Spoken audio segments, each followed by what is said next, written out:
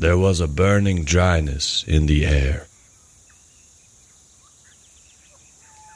The vast, virgin forest of the American West, verdant and teeming with life, turned stifling. The very air seemed tired and still, silent in this intense heat.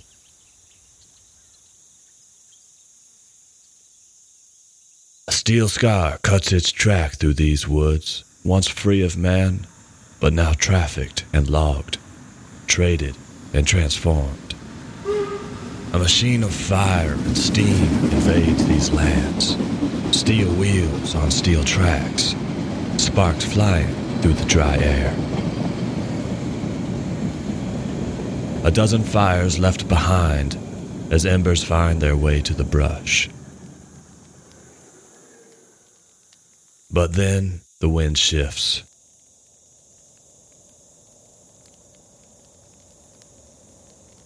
It's easy to imagine the flames towering over the great pines of these ancient woods, to feel the heat, hotter than a blast furnace and utterly suffocating, to know the smell, the smoke, the darkness of a sky blacked out.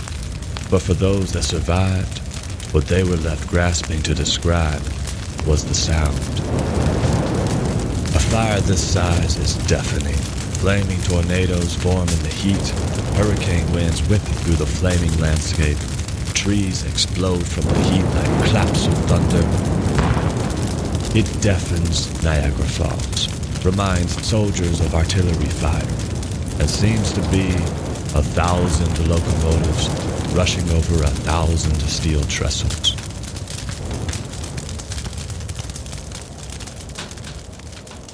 And when the rains finally came, when the forest could breathe and we could count the dead, human and animal, what was most felt was the deep silence.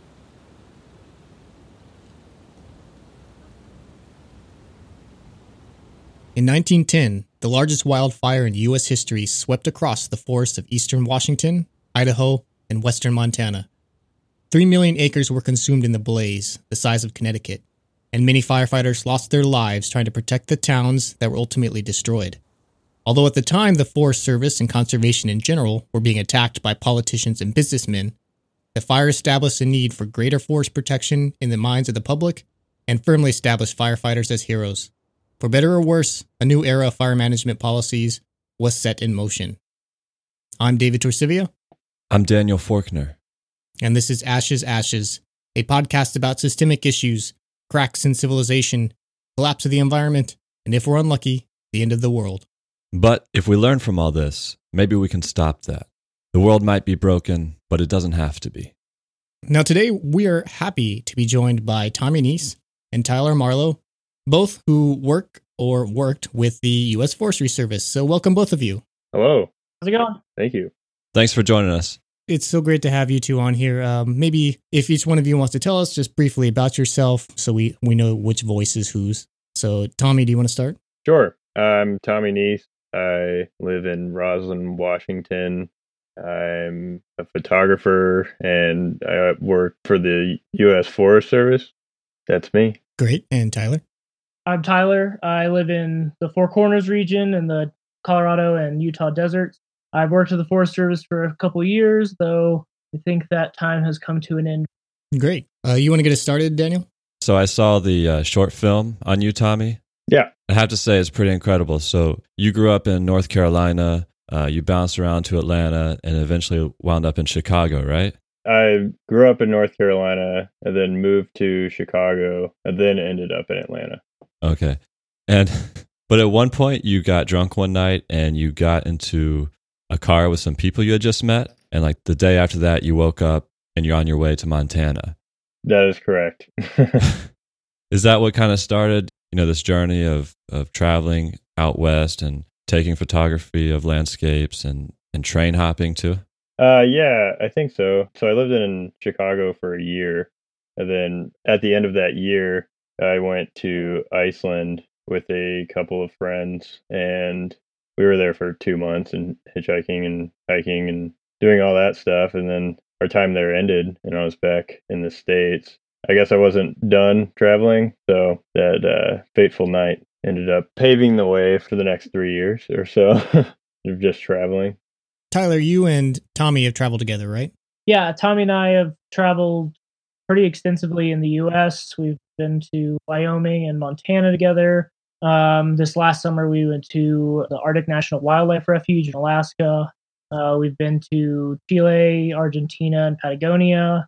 Tons of other trips around Western United States. I'm a little bit jealous. That sounds awesome. So, I mean, you both clearly have like a deep love of the outdoors, right? Correct. Is that what pushed you into in the first place, getting involved in the forestry services? Yeah. I think, or is it just a convenient way to make some money while out in all this wilderness?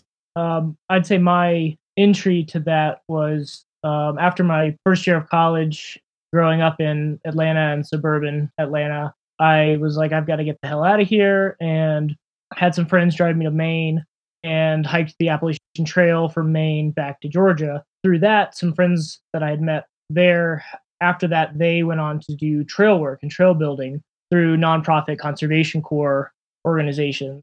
And that was kind of an eye-opener to me, like, whoa, you can get paid to live outside and build hiking trails and have fun. So that's where that started for me. And I did a couple years of that nonprofit Conservation Corps world, and from there transitioned into the Forest Service in Moab, Utah, which is where I've lived and worked the previous few years. How'd you get involved in the U.S. Forest Service, Tommy? It was when I moved out to Washington, 2015. I went straight into the fire program. My first year was on a contracted engine crew. My second year, I started on a fire crew with the Forest Service, and now I'm in the Wilderness Trails program. So you've done both engine work and hand crew work. Correct, yeah. Can you tell us a little bit about just like the very basic overview of the fire services? So, in my experience, on the contracted engine, you're on call the entire fire season, and the only time you're working is when there's an incident. And the 2015 season in the Pacific Northwest was pretty intense, so I stayed busy that whole season. And the next year when I was on the agency crew, you work 40 hours a week, even if you're not on an incident. And so that just entails a lot of physical conditioning and project work and kind of going crazy. But at least you have 40 hours of pay, like, guaranteed to you. And you said that 1 year was particularly intense. Is that just because of the hours you worked or the number of fires you were responding to? Yeah, just the number of fires in the state of Washington and Oregon. It seems like every year is a record-breaking year, but that 2015 season was extraordinarily intense, just huge fires. And there were a few instances where like big fires would merge into each other and then create like mega fires. And there's a huge need for like the contractors because there wasn't enough personnel within the agencies to work all of the fires that were happening. And Tyler, you've done a little bit of fire work as well. Is that right? Barely. I've been on one actual fire assignment just this last fall, which in my experience was the biggest joke ever and the easiest and maybe second worst money I've ever made.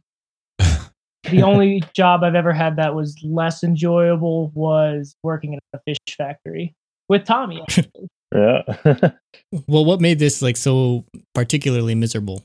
For 16 or 18 days, we were paid 16 hours a day to literally sit on our asses in trucks.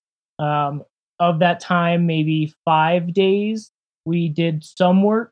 And in a day that we would work, we never did more than 3 hours of work in a day, even though we were being paid for 16, which I'm not complaining about, but... Yeah, it's frustrating. Maybe a little boring. Pretty boring, yeah. Is that something that you've experienced as well, Tommy?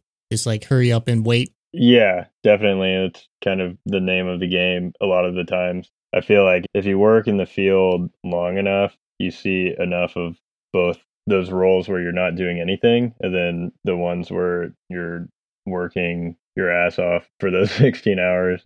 It's kind of hit or miss, and it can be within like the same detail on the same day. You could be sitting around doing nothing for like 10 days. And then on like the last 4 days, shit hits the fan and you're busting ass.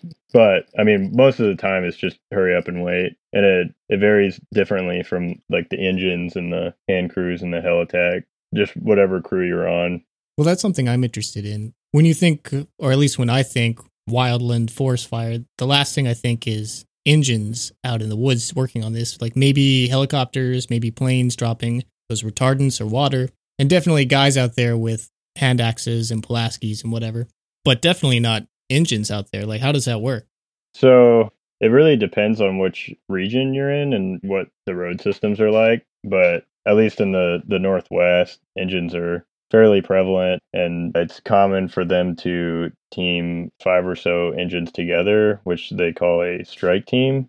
So you have 5 engines if you need water, and then all the people working those engines can also form a hand crew if the assignment calls for getting out and digging line or something like that. But they'll usually establish like water fill sites and then have a water tender that will go and like fill up the engines when needed. So that's how they technically get the water out onto the line if it's not there already. A fire engine, in my mind, immediately brings like the big red fire truck from a city. But in wildland firefighting, it could be like just a regular pickup truck with like a utility bed and a series of pumps on it. Or it may be like some giant engine looking thing. There's different types that go everywhere from, small pickups to tank looking huge fire trucks. And what really surprised me, I've seen some videos, some documentaries of like firefighting in the wildlands in these forests, and it surprised me how close you are to the flames, even if you're on a truck detail, right? They're sitting right by the road, and the flames look like they're only like 20, 30 feet away. And you said, Tommy, that you're busting ass, right? I guess it's an intense situation. And some of the dangers I was reading about are not just the flames themselves, but you have to worry about, I guess they're called snags, which are like flaming parts of the tree that might come down and hit you. You have to watch the ground where like a stump could be burned out and it leaves a hole that your leg can go through, and that can harm you.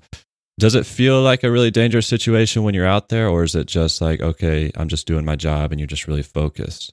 It varies. I mean, there's plenty of things out there, as with any time, that could easily kill you. Like the snag. So snags are just dead trees. And then usually in a fire environment, there's a lot of instability in the atmosphere. So high winds, and those can take down the snags. And there's been quite a few fatalities in the last few years of snags falling on firefighters. And yeah, then there's stump holes, which are after the fire has come through, it burns through the roots and it'll still be hot underneath, and there'll just be a kind of a pillow of ash, kind of like a mine, really, because you'll just like step somewhere and then like go through and burn your foot. I mean, among like countless other hazards, but there's definitely moments where I've had, usually when you're like right up to the fire digging hotline, where it's pretty scary, but a typical fire assignment doesn't give you that sense of fear usually. Maybe you can help explain to us the difference between a hand crew and what would be involved in that kind of work versus the engine work. The hand crews are 20 personnel, usually 21. When you're on a hand crew, you're mostly like digging line or mopping up or lighting fires. Mostly, yeah, you're on your feet and also sitting next to the rigs a lot of the times. But on an engine, it's more varied, I feel like, because you're assisting other hand crews, or you're out there digging line yourself, or you're running water, or you could be doing dust abatement on the roads. Usually for engines, it can vary day to day what you're doing, and they tend to like move you to different parts of the fires more than they would a hand crew. And the hand crew is kind of just, they'll be like, okay, we need this 10 miles of line dug or whatever. And then you just do that for a week. And you mentioned, I think, lighting fires too, which is something I think a lot of people don't realize that fire management involves. It's not just putting them out, it's creating fires. Correct, yeah. They consider that indirect firefighting. you're kind of working the fire further away, burning between you and your control line and the active fire to remove any fuels that could carry it up to the line. So this is a fire you start when there's a larger wildfire going on and you're trying to burn the fuel in a controlled way to prevent the bigger fire from like getting to this area? Yeah. So basically, if you think about it, like you can have like your stretch of line, and then if you're the one lighting the fire under like controlled circumstances, the atmosphere has to be favorable for the burning, but it's way more easy to manage than if you just wait for the fire to come to your line. And who knows how it's going to behave at that point. Have you ever done a controlled fire outside of a response to an active wildfire as just like a general way to reduce fuel in a overcrowded forest? Yeah, I've worked prescribed fires. Some of the most intense situations I've been in have been prescribed fires when things go south. Is that because of like poor planning or? I mean, you can only plan like a forest fire to a certain extent. Yeah, I guess so.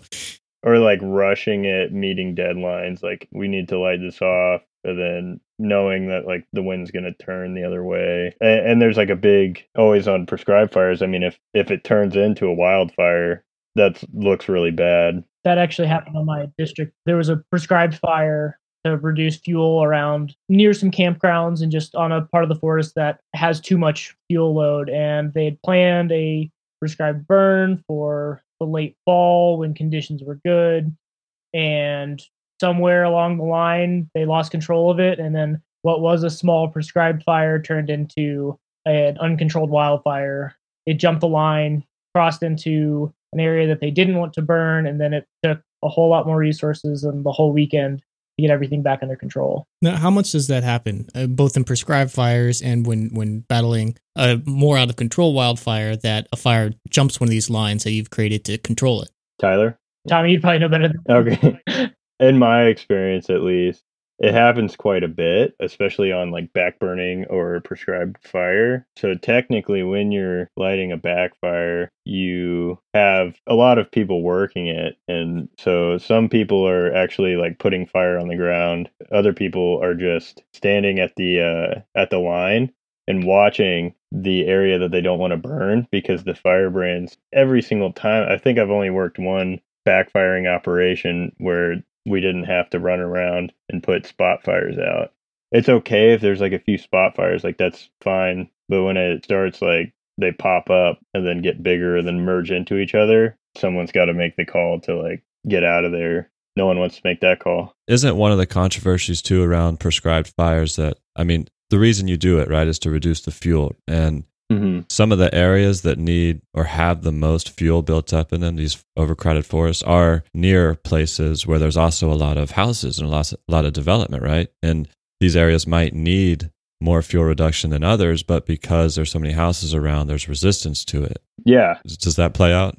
Yeah, they call that the wildland-urban interface, and it's kind of a new problem because there's so many more structures in areas that usually didn't. And we had a fire this past summer that was like 2 or 3 miles from the town that I live in.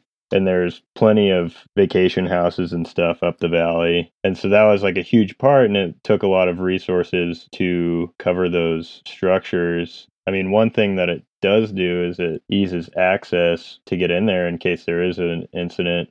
There's more roads and access to water and stuff.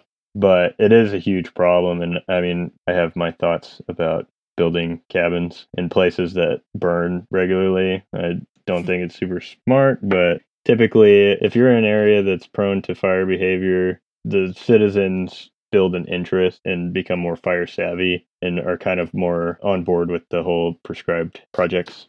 Is there some other fuel reduction being done in those areas, like whether by hand or what? I would say it's mostly prescribed work. I know that they do go in and thin by hand, especially with the Department of Fish and Wildlife here.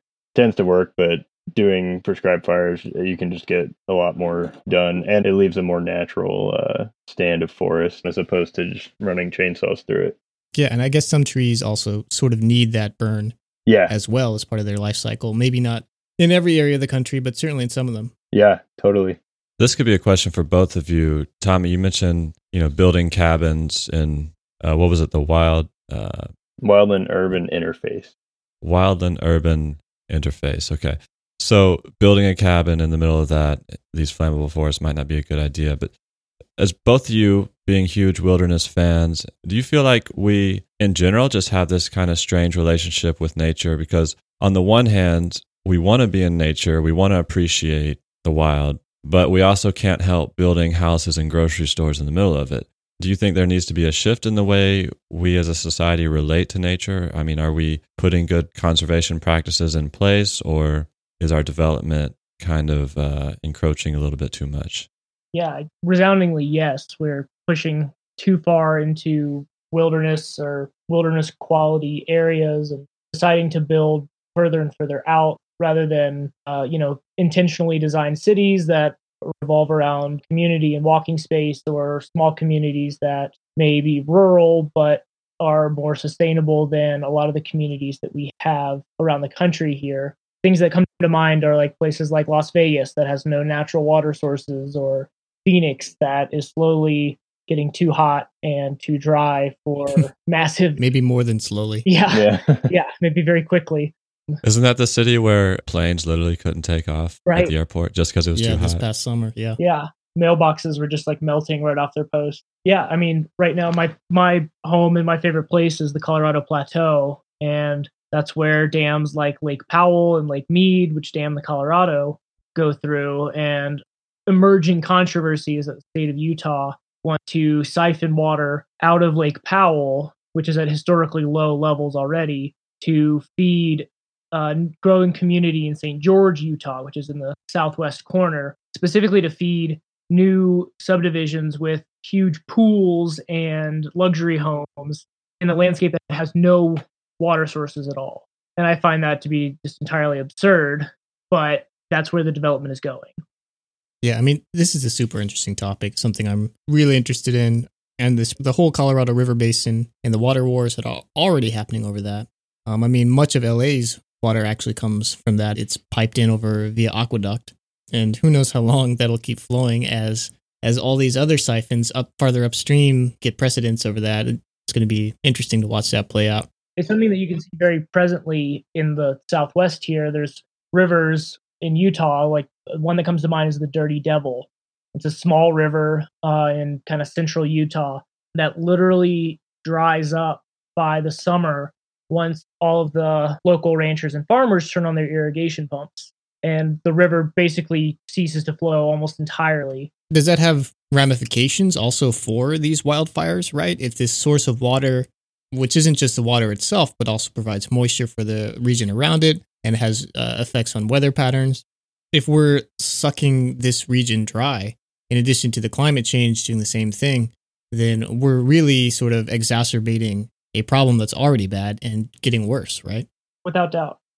For people who might be living in these areas that are more fire prone, what are some things that they should know about living more sustainably in these places and helping to reduce the chance of these fires? One thing that comes to mind is there's a big push for defensible space, building like an area around your property that it makes it less likely for fire to burn your house, like not having cedar shingles on your roof and stuff like that, which I think is really important because a huge cause of firefighter fatalities is trying to save structures in these areas. And a lot of the times they're even structures that aren't occupied. They're like vacation houses or something. But I think something that really should happen in these communities is more education on why these fires happen more and more, and educating people about climate change and like getting people to care about it. Because I mean, if you're just, the education that you're giving out is just make your house so it won't burn down, you're just treating the symptom to the problem. But the fires are going to get worse and worse to where it's going to start burning communities, and your defensible space isn't going to do anything. A defensible space, is that just you clear the trees around the immediate area so it's more open and there's no fuel for a fire to get closer to the structure? Yeah, exactly. That's basically been my life this last fall. Was working for a private company in Southwest Colorado doing fire mitigation on homes, which basically looks like thinning out the existing trees and bushes and shrubby plants and grasses so that if fire does come to your property, it doesn't have a continuous canopy or grasses that lead to bushes that lead to small trees that lead to large trees, then to the roof of your house. Yeah, it's going to be interesting to see how this plays out in the next years as these fires get worse.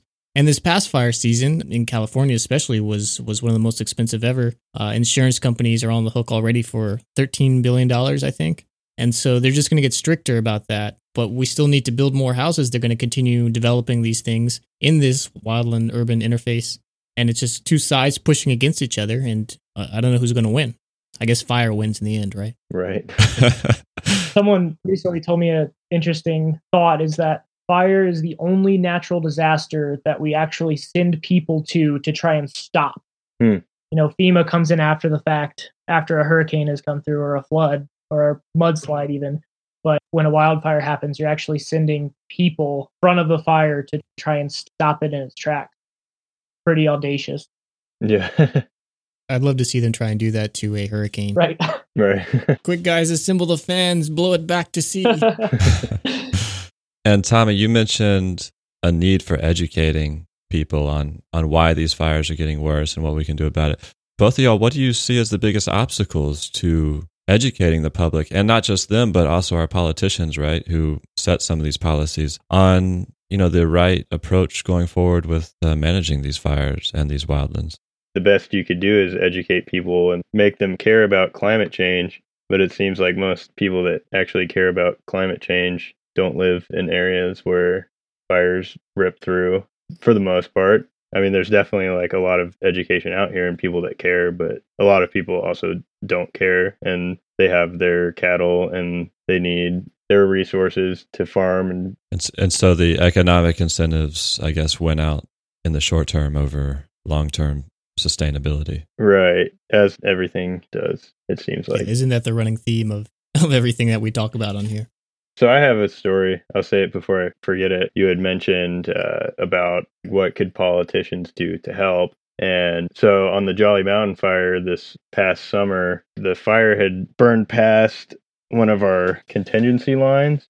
They had said, if it goes past this point, we're going to shut down the Alpine Lakes Wilderness, which is a large wilderness area in our ranger district. And so my job was, along with other rangers, get everyone evacuated out of the wilderness area. And the first person that we evacuated out of the wilderness area was the governor of Washington. And he was very open to hear about the fires. He didn't know about it, which was kind of alarming. But he was very open to hear us talk about it, like what's happening, and actually came down to the main fire camp, gave a talk at the morning briefing, and kind of spread awareness about what was happening, which I thought was interesting. I think it's really cool that our governor was out on a backpacking trip with his time off. I feel like that's pretty rare. Yeah, that's encouraging. Yeah, totally. Probably the most memorable fire-related story that I have actually has nothing to do with firefighting, but thankfully, at the beginning of one of my seasons, we were hiking down into the Dark Canyon Wilderness. My boss had told us to keep an eye out for maybe a smoldering campfire. He'd gotten some reports of the smell of smoke and had just assumed that someone left a campfire going. So as we hiked down into the area where it should be, we started catching these whiffs of smoke in the bottom of like a giant red rock canyon, and just literally followed our noses and walked around smelling for smoke until we stumbled into this clearing of maybe a half-acre, entirely burned area, which turns out wasn't caused by a campfire, but a natural fire that had come down, burned a bit of an area, and then put itself out. A happy ending right there. Right. Well, what really pleased me was that we reported it to my boss, and he didn't call the cavalry out and send, 50 firefighters down into like a wilderness canyon, hoping that they can use their chainsaws in the wilderness area so they can have fun and be heroes for something that doesn't need any management whatsoever. Is this an example of how perceptions are changing within the Forest Service about the need to just conquer every single fire and have a more enlightened perspective, for lack of better words? I would say that just shows the perspective of my supervisor, who's a huge supporter of wilderness, and that there's no need to send 30 people down there and spend thousands of dollars for something that happens naturally. I can't say that that's the perspective of the district at large or firefighters in general, but as far as recreation and wilderness people, I would say that's almost a universal perspective. Well, then that raises a good question. Is there a division within the Forest Service about the right way to approach these fires? They've, for so long, just put the fires out, just looking to the short term. But now it seems like they're looking to the longer term and pulling all the resources from different departments in order to figure out what is the best thing to do. Long-term informed decisions. Right. Yeah, that's amazing. That's something that we sorely need in literally every area of the life. So it's amazing that Forestry Services, the governmental organization, is able to do that right now. Yeah. Fire is chaos, and there's so many people involved to where it's not going to be perfect, but it seems like, at least from the management position, they're trying to be better about that. Well, you both mentioned love of wilderness, and obviously you both love the wilderness, but how do you think you get people to care who don't live, in the woods of Washington or right outside Moab or in these places that are beautiful, wild wilderness, but instead live in the suburbs of the East Coast, live in Los Angeles, live in New York City, and never really leave those places? What would you say to these people about why the wilderness is important, why they need to understand it? And I mean, everyone would say, yes, of course, we need to protect the woods, the wilds, but maybe they don't understand just why it's so important. First thing that comes to mind is just words from more eloquent people than I, for Wallace Stegner or Aldo Leopold, talking about just the innate necessity of humans and wilderness to both exist simultaneously. Wilderness is a part of who humans are, but it's important for us to maintain wilderness, to maintain that part of ourselves. It sounds like maybe a little hippy dippy, but that's something that I really believe in. I think there's an innate desire in anyone, anywhere. And as a kid growing up in the suburbs of Georgia, wilderness and exploration was the only way out for me. Growing up as a kid, hiking around streams or the little patches of woods that were left in our neighborhood led me to getting out and trying to see more and more. And the more I experience wilderness, the more important it becomes to me. I mean, this whole topic is pretty inspiring to me.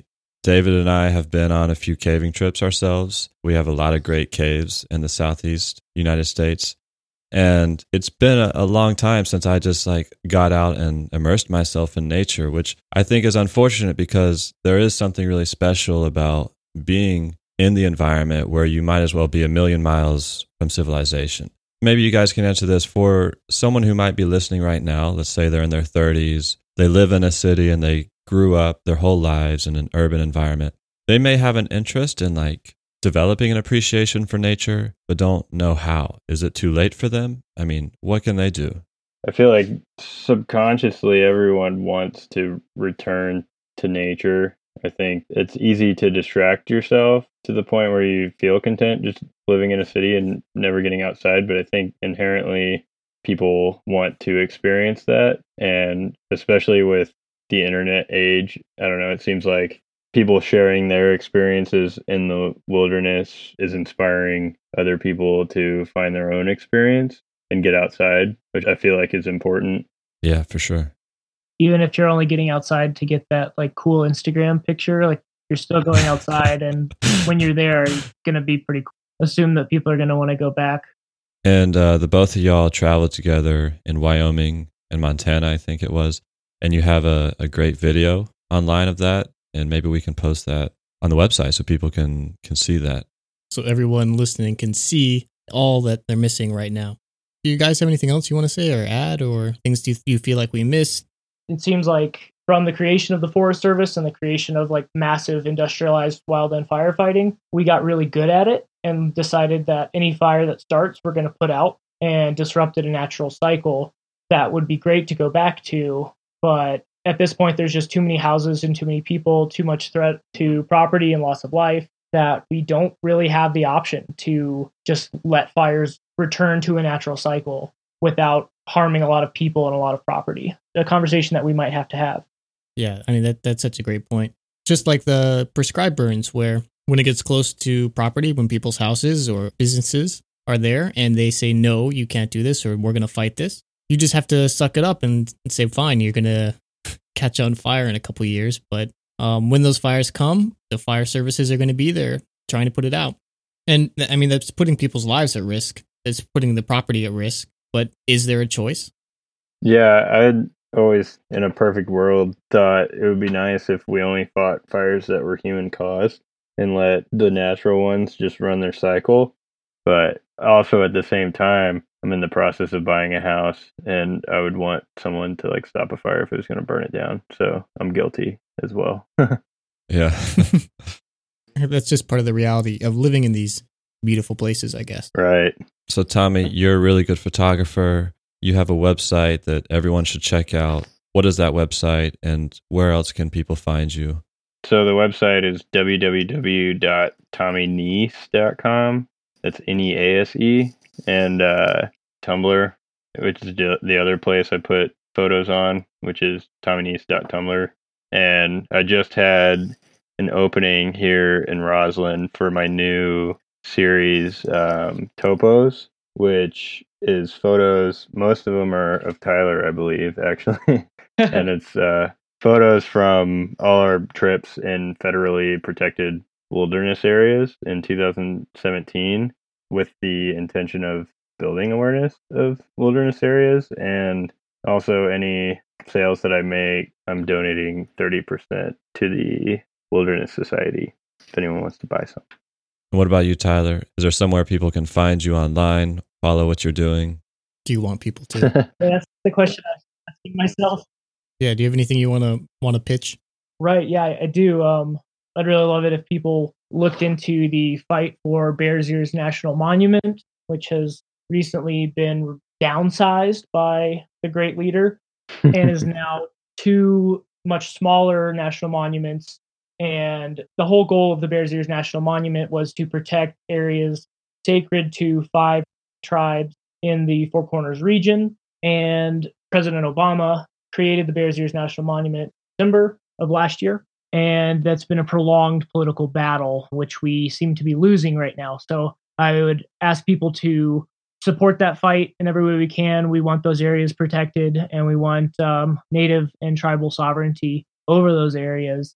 You can go to Southern Utah Wilderness Alliance website or the Utah Dineo Bikea. That's a Navajo organization that's fighting for Bears Ears. That's great. That's a really great cause and something we encourage everyone to check out and support. We definitely don't need less national land. We need more. As well as an opportunity to support Native voices and Native sovereignty. Thanks, guys, for joining us. Cool. Thanks a lot. Thank you. Thanks so much, guys. We really appreciate both of you coming on here and giving us a little bit of your time in order to share your deep, actual professional knowledge and personal experiences fighting these fires, spending time in the wilderness with all of us who might just be sitting at home or on the subway or in a city. And these are very far thoughts from our minds. So bringing us that personal look, I think, is really valuable. And I know I learned a lot. I definitely learned a lot. I appreciate it too. And one thing I think we briefly touched on with Tyler and Tommy, but we didn't really dig into any depth, was how we ended up with these poorly managed forests. And all these wildfires that are out of control. So the forests that we see today, David, they don't look anything like the forests of 100 years ago. And those forests look nothing like the forests centuries in the past. Our modern forests are overcrowded, and now because of climate change, they are exploding into more frequent and more destructive fires, more than we've ever seen before. Literally exploding at some times. And the poor quality of our forests is largely due to human activity. In the late 1800s, we brought sheep and cattle with us. So this is the western United States. And these animals, they started to graze the grasses. And these grasses in the plains of Western America have historically been the main track by which fire was delivered to these forests, where young trees, seedlings, and brush could be burned up. And these frequent low-intensity fires would not harm the tall pines, which had thick bark and limbs that began 10 to 20 feet off the ground. And these fires left the forest open and patchy. But the sheep and cattle grazing, combined with our roads and our railways that interrupted grass fires, meant that fire could not get to the forest as easily. In addition, the logging industry took away some of the best trees, the really old ones that were thick and tall. And all this combined to encourage a proliferation of young and vulnerable trees and plant species which have worked together to really reshape our forests. Example of this overcrowding in our forests is in Arizona. A century ago, there might have been some 20 trees per acre, for example. And today, in some parts of Arizona, that number is closer to 800 trees per acre.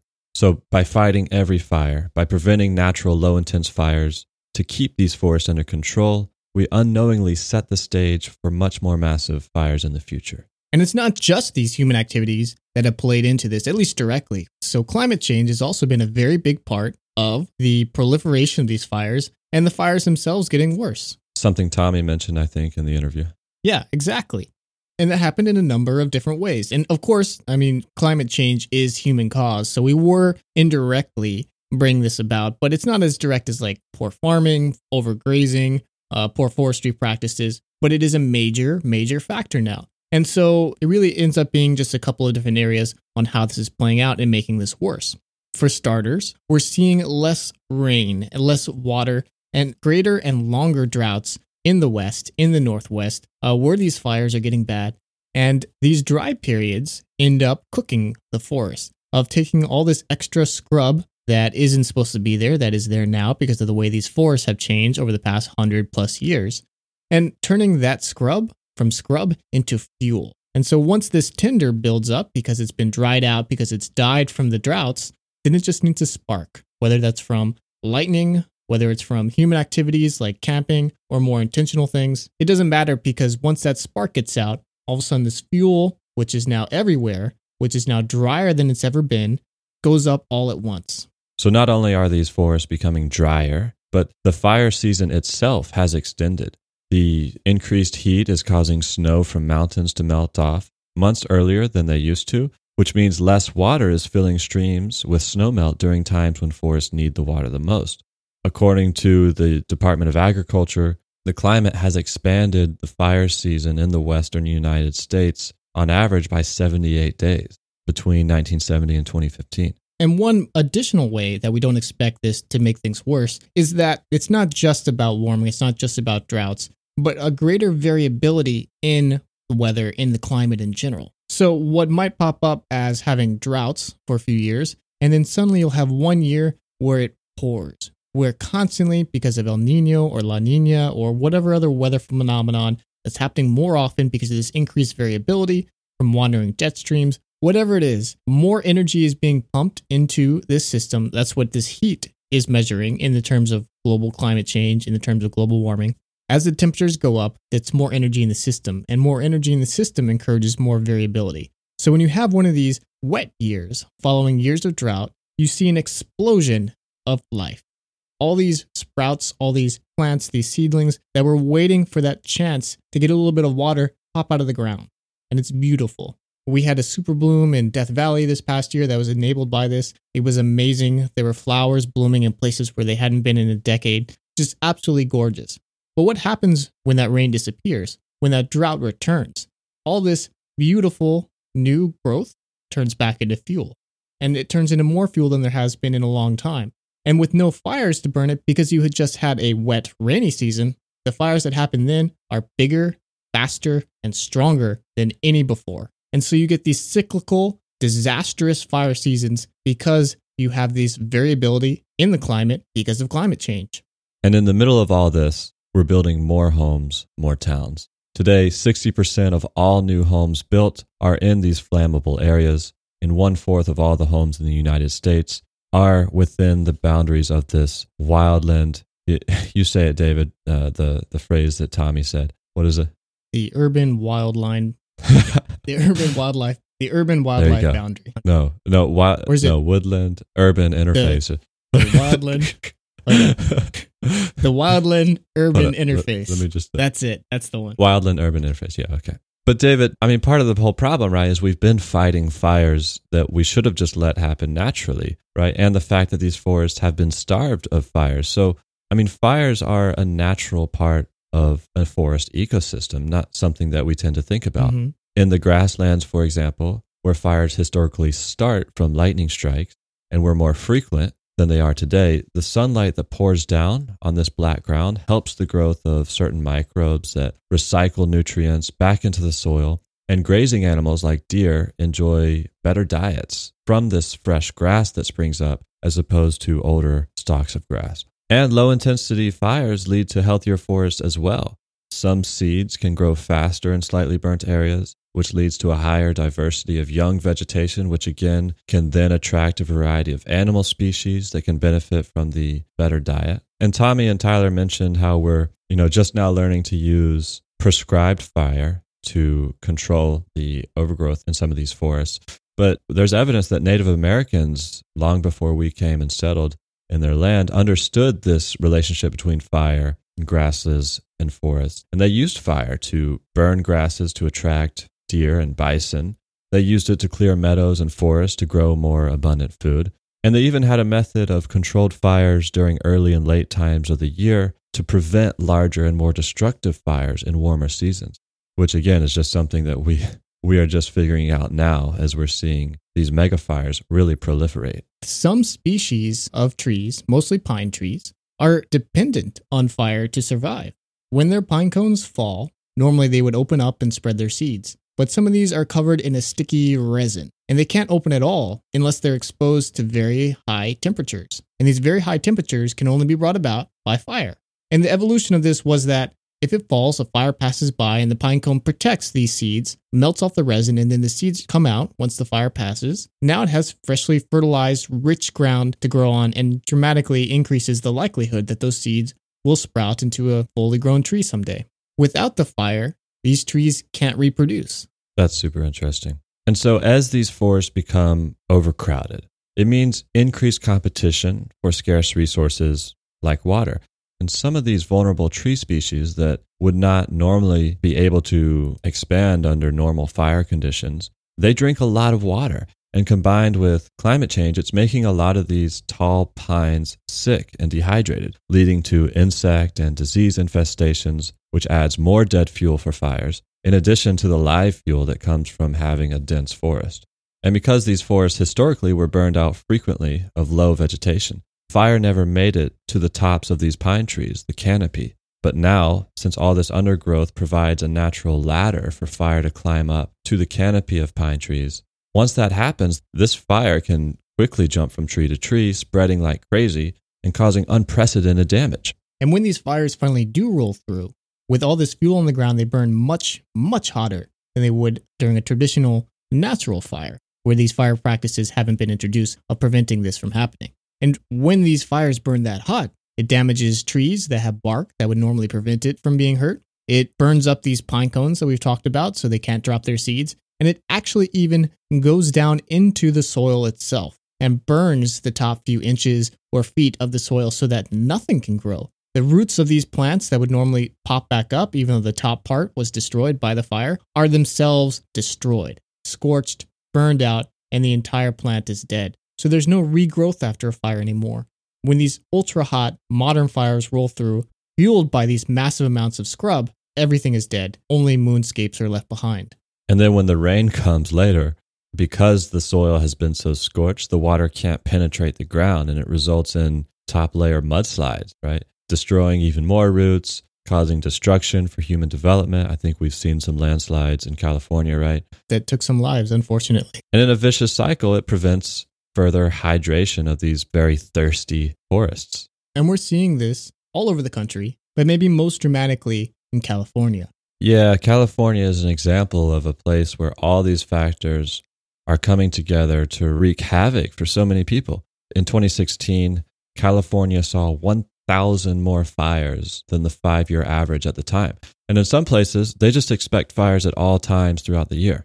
And they don't have the largest fires, but you have to remember there are 40 million people spread out in California. When these fires do occur, there is so much destruction in terms of homes and infrastructure. And historically, these fires in California were in these wildlands, in these woodlands. But as this scrub continues, as we can't make these prescribed burns in these wildland-urban interfaces, like we talked about with Tyler and Tommy, these fires are really butting up right against civilization. This past year in 2017, we saw very dramatic imagery coming out of Los Angeles, out of Beverly Hills, of massive hellscape fires right on the interstate. In fact, even major art institutions like the Getty Museum had to shut down everything, close off their stuff, and seal their art to protect it from the smoke, from the fires that were bearing down on these locations. The imagery from this is dramatic. If you haven't seen it, you should check it out. We'll try and put some of that on our website. But this is the future that we have. Whole neighborhoods were scorched. Cars left in the streets literally melted. Their wheels melted onto the pavement. Not the tires, the wheels, the aluminum steel wheels.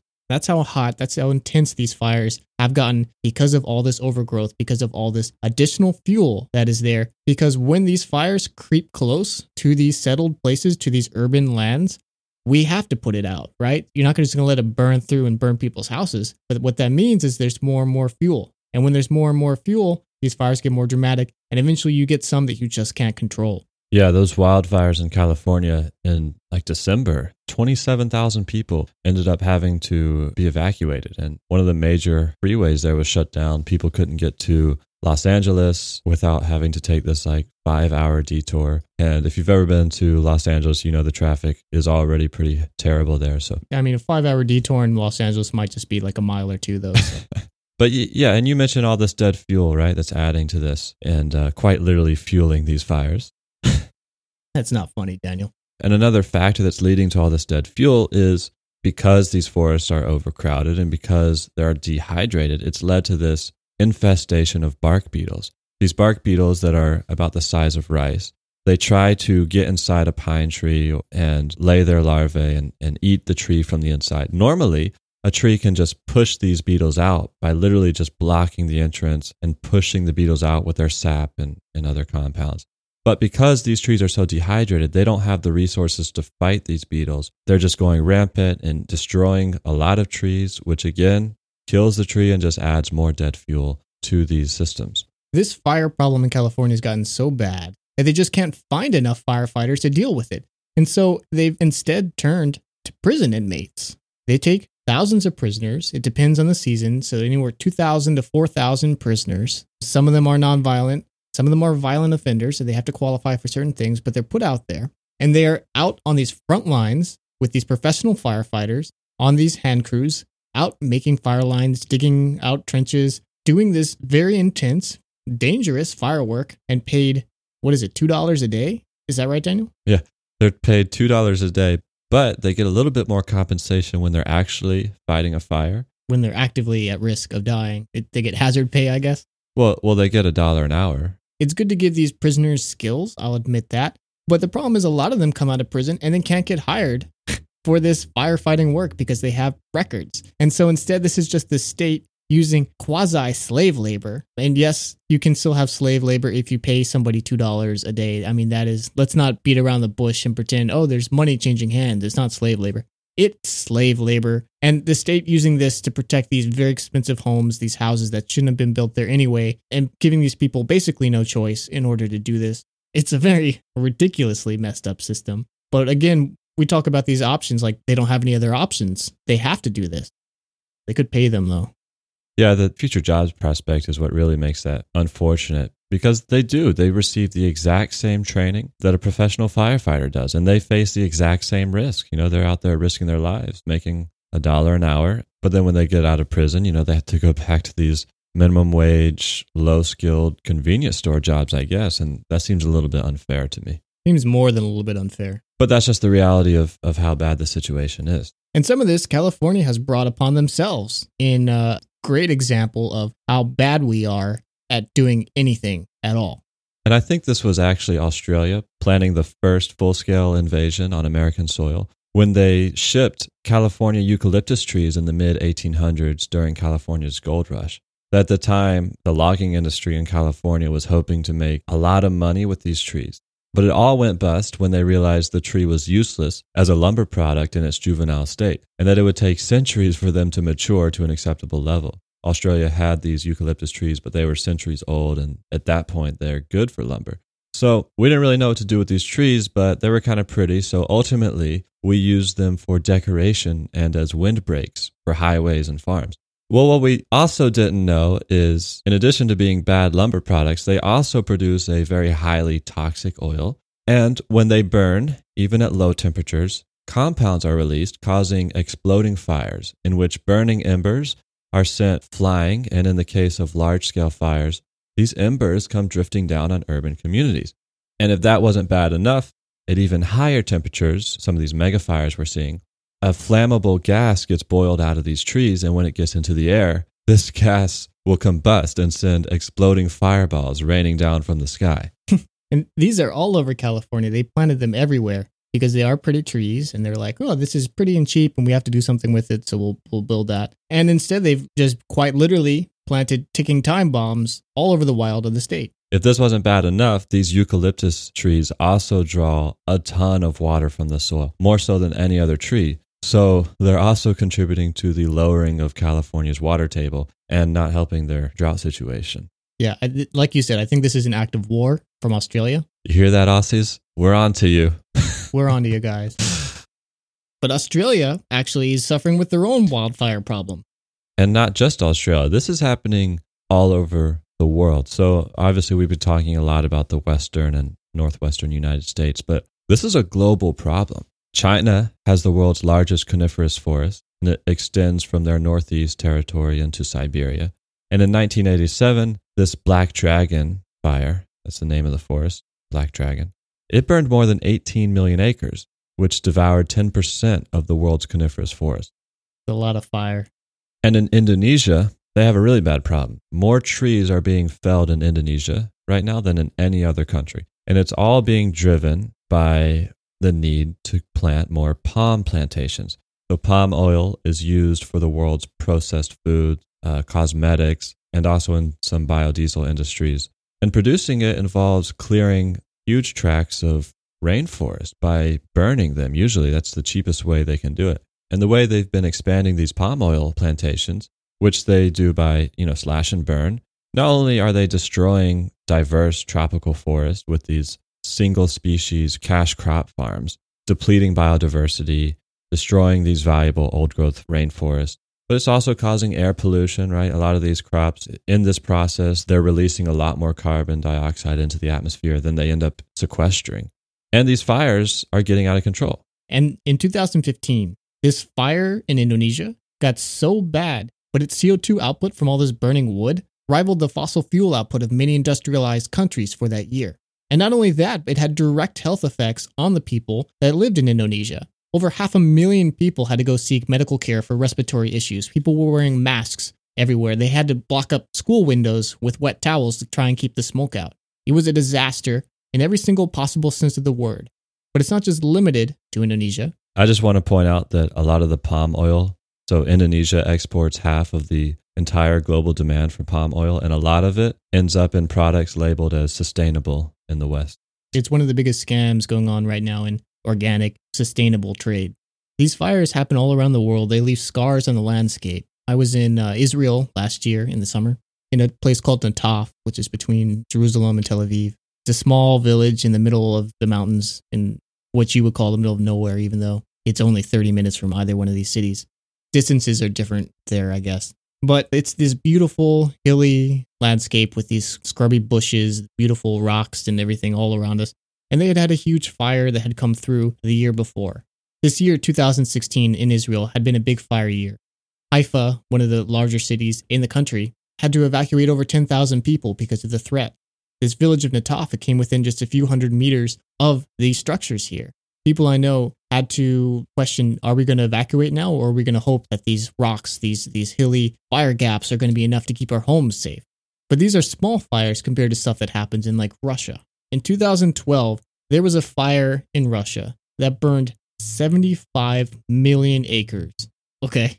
I can't even, I don't even know if we have like a good example of how much that is. Well, in comparison, the U.S. averages about 10 million acres a year burned, which of course is increasing. We're expected to hit 20 million acres a year. Yeah, I had friends in Moscow at the time this was happening, and they were telling me about how they had this smoke just in everything. It was in the air, it was in their houses, and it was a very hot, very dry summer that year. And so there was not so much air conditioning in Russia, in Moscow, so you would have to leave your windows open to try and cool off. But as soon as you did, the smoke would come in and get all over everything, and people couldn't see. They had smoggy days. The sun was dimmer because of all this smoke. And all that smoke, all that ash in the air isn't just affecting the people in these cities. It has to go somewhere, right? It drifts down, eventually falls back to Earth. And when you have these fires in these high latitude areas, in Russia, in Canada, which has had a lot of similar fires in the past few years, some that have destroyed entire towns like Fort McMurray, when these fires burn at these high latitude areas, that ash drifts north, is carried by these dramatic weather patterns of the north, and deposits itself on ice. So this happens in the Arctic ice. When it burns in Canada, it deposits on the glaciers of Greenland. And this is really, really bad because ice naturally is white, right? It reflects most of the light that comes down on it. And with that, it also reflects that heat. But when this ash blows out, drifts down, and lands on these icy areas, lands on these glaciers, which are already suffering rapid declines, it makes these areas dark and they absorb the sun very quickly. And you can see measurable, dramatic increases in how quick this ice is melting because of these fires. And of course, that exacerbates all the other climate change issues, which makes the fires even worse. And we're caught in this positive feedback loop that is going to just ensure that this problem keeps getting worse. So these fires can threaten both individual pieces of property, they can threaten whole towns, they can threaten infrastructure, but they're also contributing majorly to global warming, directly through burning that CO2 like we saw in Indonesia, and also through intensifying these albedo effects on the ice, on the glaciers that are contributing to things like sea level rise. And all this comes together to make wildfires one of the greatest threats that we're facing in this rapidly changing world of climate change. So what can we do about this? That's a good question, David. And obviously, we always try to focus on what we can do to make a positive change at the end of these episodes. I think one thing that we should consider, in talking with Tommy and Tyler and their points about the importance of reconnecting with nature and changing our perspective to it, we need to challenge the idea that growth and expansion is our right. Wildfires were always seen, at least in the early days of settlement, as the last obstacle to manifest destiny. This idea that not only can we, but that it is our destiny and our fate to expand into every area of the natural world, conquer it, and build our civilization. Given the rise of natural destruction and disaster all around us, not just locally but globally, and not just fire, this should be seen as an antiquated idea, an idea that we have been holding on to for too long.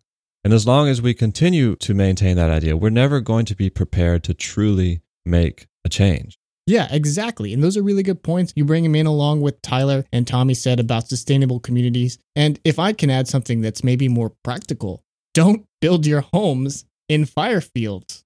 Don't go to these places where these wildfires are happening and say, yeah, this is a great place to build a house. Let me build like a house and add cedar shingles and whatever. That's a dumb idea. Stop doing that. You don't have to live here. There are other places you can travel to these areas and let these pristine natural areas be just that, pristine, and enjoy the wildlife, but not have to live in the middle of it in these dangerous zones where your presence exacerbates these fires, where you make it difficult to do these prescribed fires, where you allow the buildup of this fuel by your presence that contributes ultimately to these large, out of control fires. And if you do live in one of these areas, like Tommy said, think about how you can do your part in reducing the risk of these fires. And, Tyler mentioned that he, in his role, working with the Forest Service, would go into some areas and do some fuel reduction stuff. You can do that as a community. Maybe you get your neighborhood together and say, hey, once a week, we're going to go into the woods and we're going to chop down some of this undergrowth. We're going to reduce the fuel. We're going to build more defensible zones and do a small part to help defend against the risk of fire destroying homes and communities. And I think we should also realize that there is a business component to this, right? So Tyler mentioned how he was proud of his supervisor that didn't order like 30 people into an area that didn't need anything to come in with chainsaws and all this. There's serious money that goes to small networks of private contractors who supply everything from helicopters to chainsaws to tractors and earth-moving equipment, in addition to these planes that come down and release this flame retardant during an active fire. Some of those cost like $6,000 an hour to rent them. And so there is a huge economic incentive that a lot of businesses have in fighting these fires very aggressively and putting a lot of equipment on the ground and doing these large-scale operations. And they're always going to encourage that. But it may not be the best way to manage these fires. We might just need a very simple approach to reduce the fuel, men and women on the ground with hand tools, doing very simple work to reduce this fuel. And it may take more than just the Forest Service. It may take more than just our local fire departments.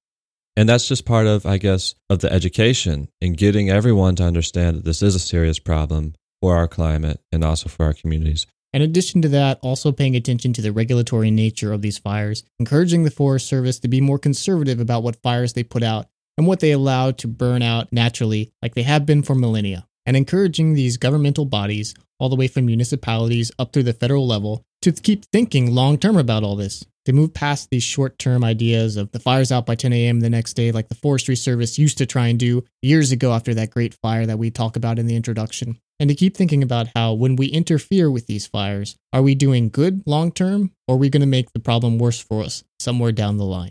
So that's a lot to think about. We hope you enjoyed it. We certainly enjoyed having Tommy and Tyler on. Thanks again, guys.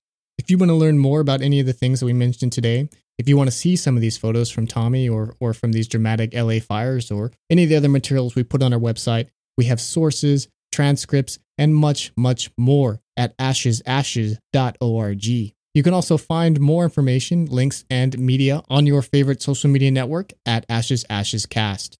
A lot of time and research goes into making these episodes possible. We will never use ads to support this podcast. So if you enjoy it and would like us to keep going, you can support us by giving us a review and recommending us to a friend.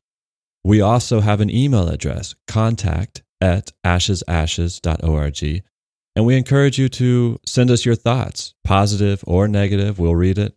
And if you have any stories related to this episode, maybe we can share them in the future. That wraps it up for today. We've got another great show coming next week, and we hope you'll tune in for that. This is Ashes Ashes. Bye. Bye-bye.